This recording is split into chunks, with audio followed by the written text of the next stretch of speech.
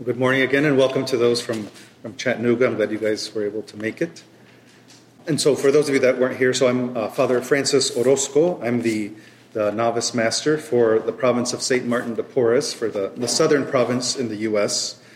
And maybe I'll say something about our province. I'm not sure how much of this you know.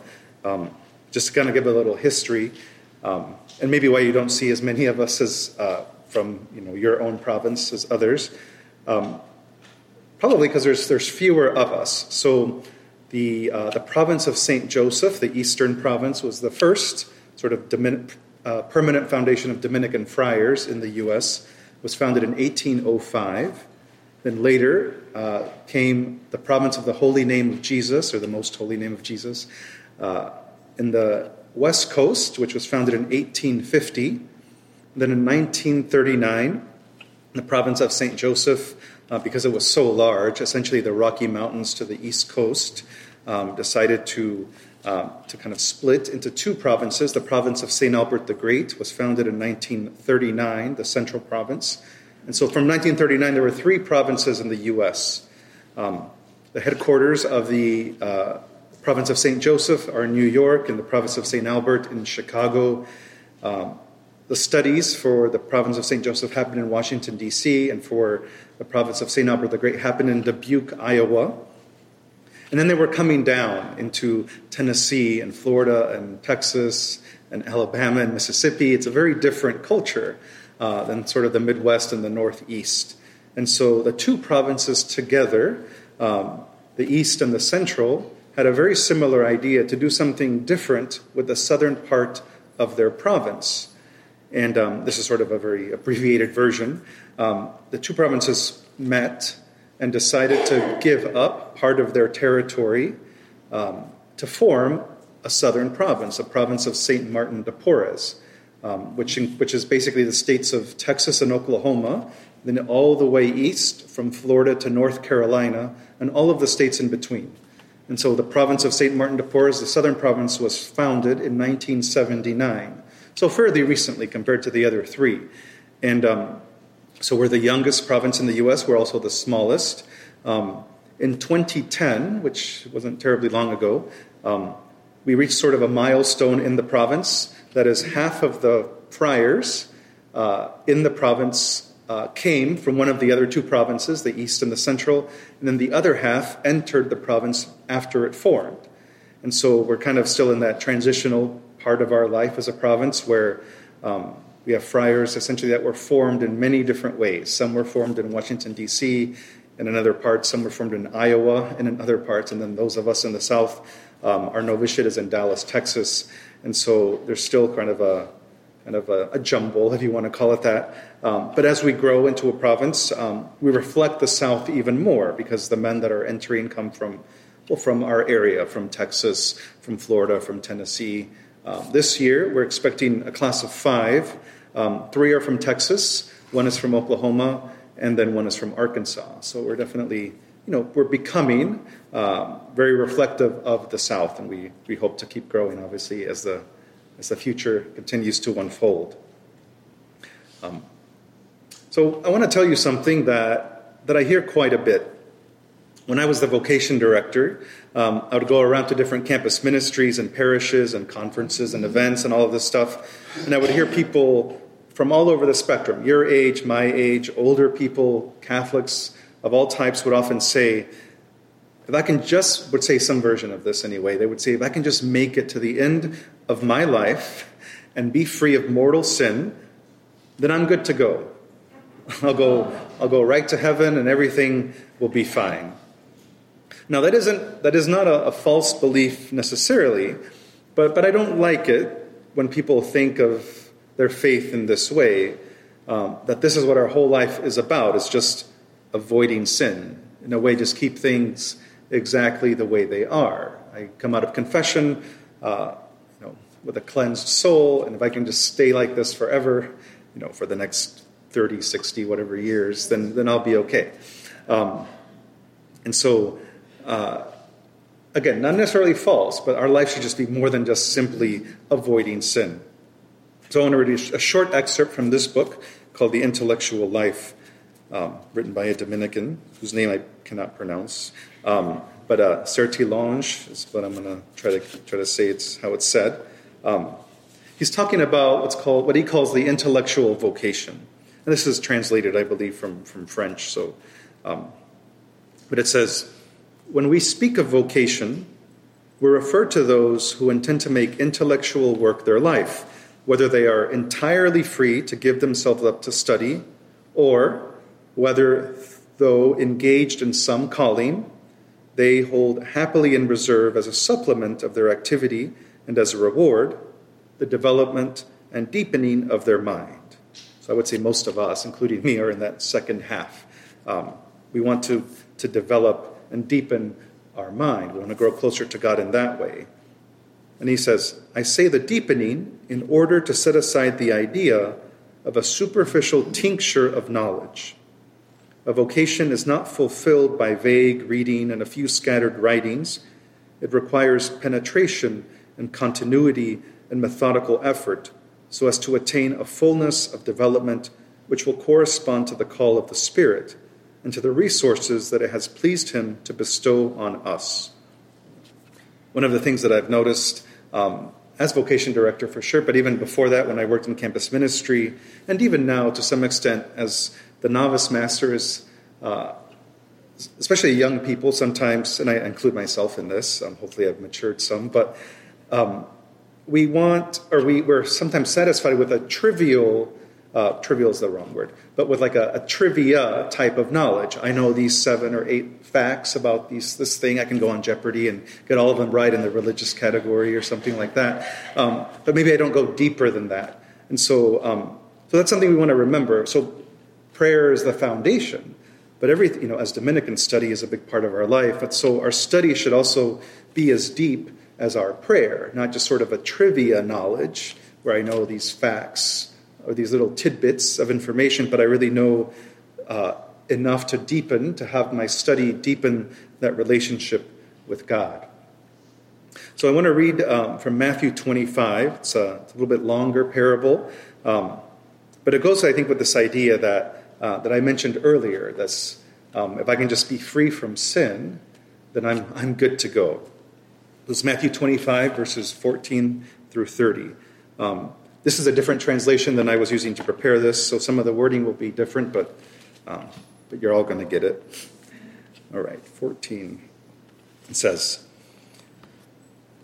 for it will... let me see here. So Jesus is reading one of the parables here. This is a different little heading, but it says, for it will be as when a man, going on a journey, called his servants and entrusted them his property. To one he gave 5 talents, to another 2, to another 1, to each according to his ability. Then he went away. He who had received the 5 talents went at once and traded with them, and he made 5 talents more. So also he who had the 2 talents made 2 talents more. But he who had received the 1 talent went and dug in the ground and hid his master's money.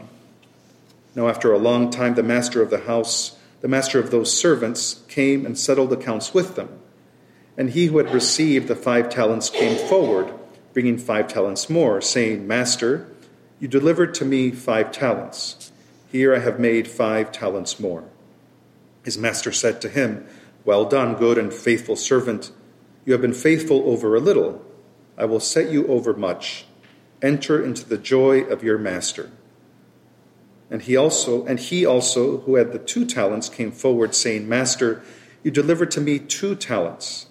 Here I have made 2 talents more. His master said to him, Well done, good and faithful servant. You have been faithful over a little. I will set you over much. Enter into the joy of your master. He also, who had received the 1 talent, came forward, saying, Master, I knew you to be a hard man, reaping where you did not sow and gathering where you did not winnow. So I was afraid, and I went and hid your talent in the ground. Here you have what is yours. But the master answered him, You wicked and slothful servant. You knew that I reap where I have not sowed and gather where I have not winnowed. Then you ought to have invested my money with the bankers, and at my coming I should have received what was my own with interest. Now take the talent from him and give it to the one who has the 10 talents. For to everyone who has more will be given, and he will have abundance. But from him who has not, even what he has will be taken away.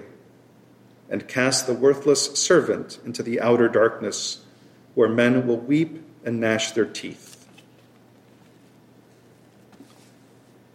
What's interesting about this parable is that it really has nothing to do with sin. It's about someone doing, it's not about someone doing something awful or malicious. What's the reward for the 2 servants who made more, who used their talents wisely? They shared their master's joy. And what's the reward of the 3rd servant who was called wicked and slothful? He's thrown into the darkness, where there will be wailing and grinding of teeth, where they will weep and gnash their teeth. Now, in other places in the Bible, in the Scriptures, Jesus uses the notion of the master's joy to talk about heaven. And the idea of being cast out into the darkness with the wailing and grinding of teeth, Jesus uses that to talk about hell. And in a way, this should disturb us. And the reason why is that we often think, again, well, if I can just stay away from the big, bad sins, I will get into heaven. But I think that Jesus gives us this parable to hopefully free us from that idea. You've probably heard this before, but in case you haven't, this is sort of a reminder that a talent is a sum of money. We're not talking about maybe the natural talents we have, but we're actually talking about something that's given to us. A talent is the sum of money, and it's a lot of money. It's roughly about 15 years' worth of wages. And so sometimes we do think that, well, the servant who got just the 1 talent, well, that's not a lot of money, so not growing that isn't a big deal. But no, it is a great deal of money. And this parable isn't just about money. It's not about being good at business. It's not about being rich or poor. It's about the greatest gift that God has given us. And so what is the greatest gift that God has given us? I sometimes will ask this to others, and they'll say lots of things. But basically, the greatest gift that God has given us is himself. And how does he give us himself? What did he do? When did he do this? When does he do this for the first time? He does it at baptism. Baptizing someone, especially a baby, is probably one of my favorite things to do as a priest, for lots of reasons. But I especially love the dialogue near the beginning of the rite. The priest asks the parents, what do you ask God's church for your child? And the parents respond. And there are lots of options. The most common option is baptism.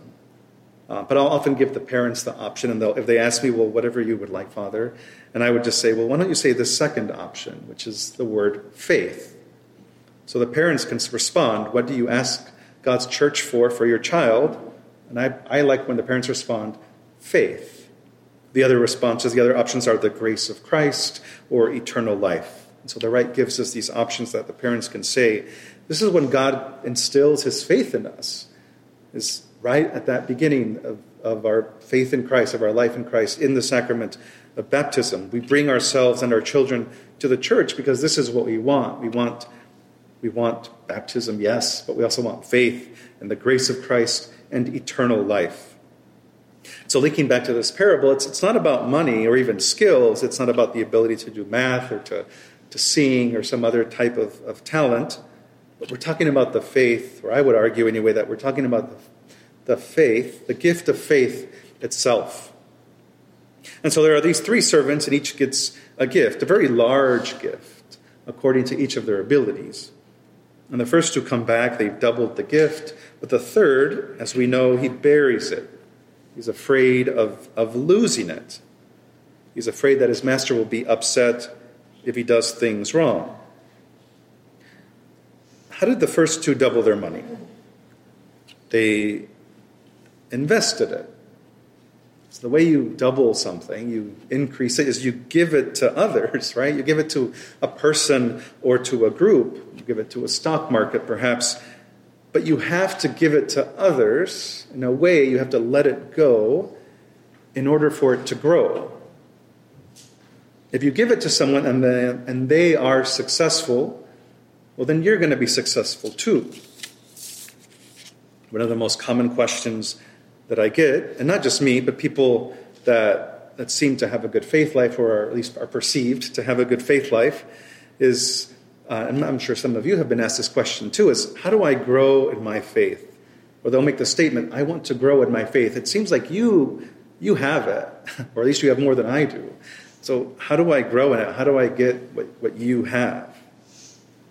In the parable we just heard, Jesus teaches us that if we're afraid of losing it, then you definitely shouldn't hide it. You definitely shouldn't go and bury it, because he lost it and it was taken away from him.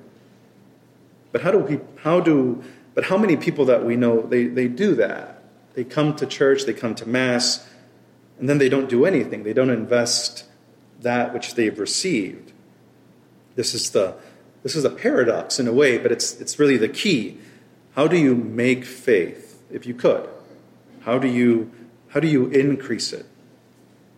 You have to invest it. You have to invest it in someone who has less than you do, even if you only have a little bit. Even if you only think you have a little bit of faith, you still invest it. If you ask any teacher, maybe some of you are teachers, but if you ask any teacher, they'll tell you that if you want to learn a subject, if you want to learn it really well, you have to start teaching it. You don't really learn what it is that you're talking about until you dive in and figure out how to explain it to other people. And if you're thinking, gosh, I have so little faith, I really can't share it with anyone else, that's basically what the third servant was saying. And what may have been his excuses? Maybe he said, I'm not ready. I need to go to business school first before I invest it. I'm afraid of failure. I'm afraid of taking a risk. I would say that if the servant took a risk and if he lost that money, I bet the master would have been happier with him because he tried. This is what Jesus gets at. He's given us this great gift of faith, and he doesn't want us to sit on it or bury it or do nothing with it.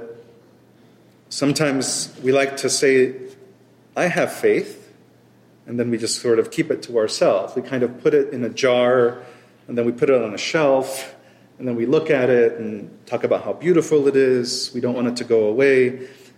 And it just sits there. It just sort of sits there on a mantle or a bookshelf. It's pretty and it's true. It's there. When I graduated college, I worked for 3 years before entering the Dominicans. And in those 3 years, I liked my job. It was for an insurance company, not what I thought I'd be doing, but there it was. But the job actually gave me a lot of freedom. It allowed me to have weekends free. I had regular work hours, so I had evenings free for the most part. So in those 3 years, before I entered, I got really involved in my parish.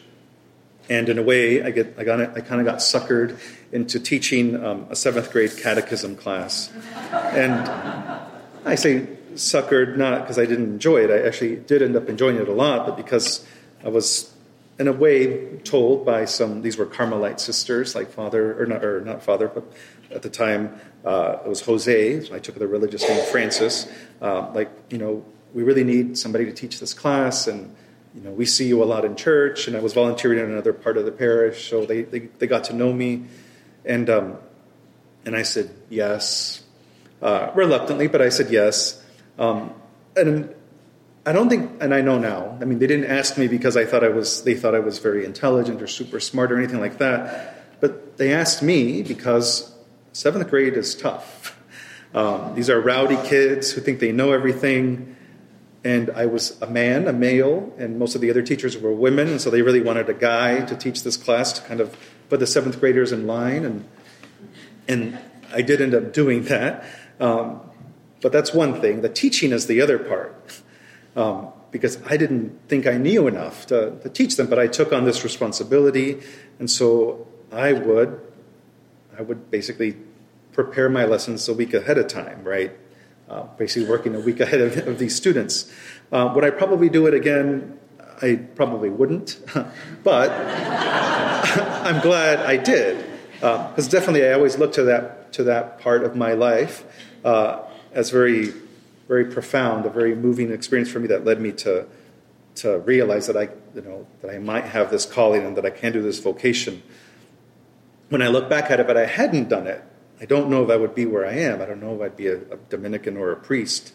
But before I even agreed to teaching the 7th grade class, I'm sure I thought of the same excuses. Because I didn't say yes right away. I said, let me think about it and I'll tell you next week, sister. And I probably thought, I'm not ready. I didn't study theology.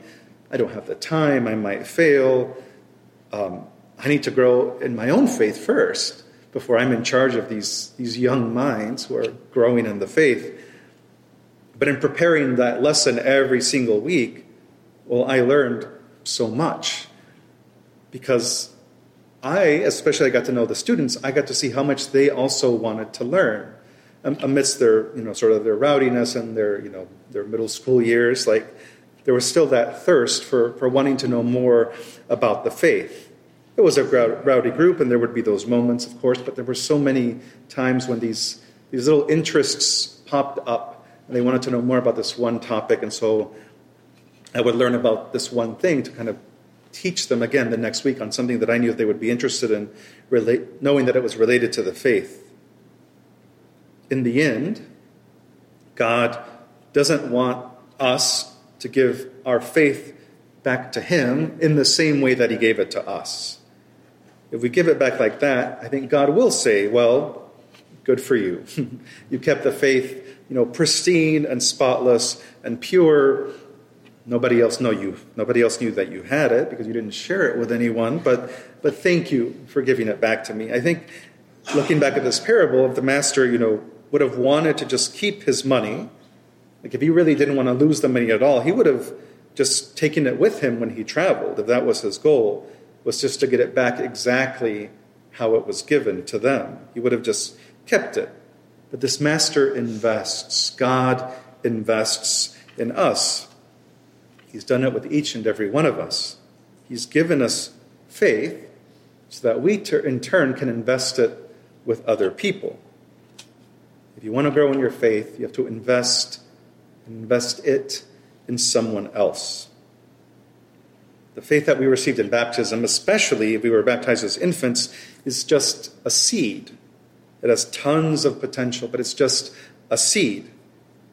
If I give you a seed and you put it in a jar on your shelf, what's it going to do? It's not going to do anything, because that's not why the seed was created, to be a showpiece or to be something that you just look at that's very pretty. You have to plant the seed. You have to put it in the dirty ground. You have to put it somewhere where it may get damaged, it may get eaten, but it also has the very high potential to grow.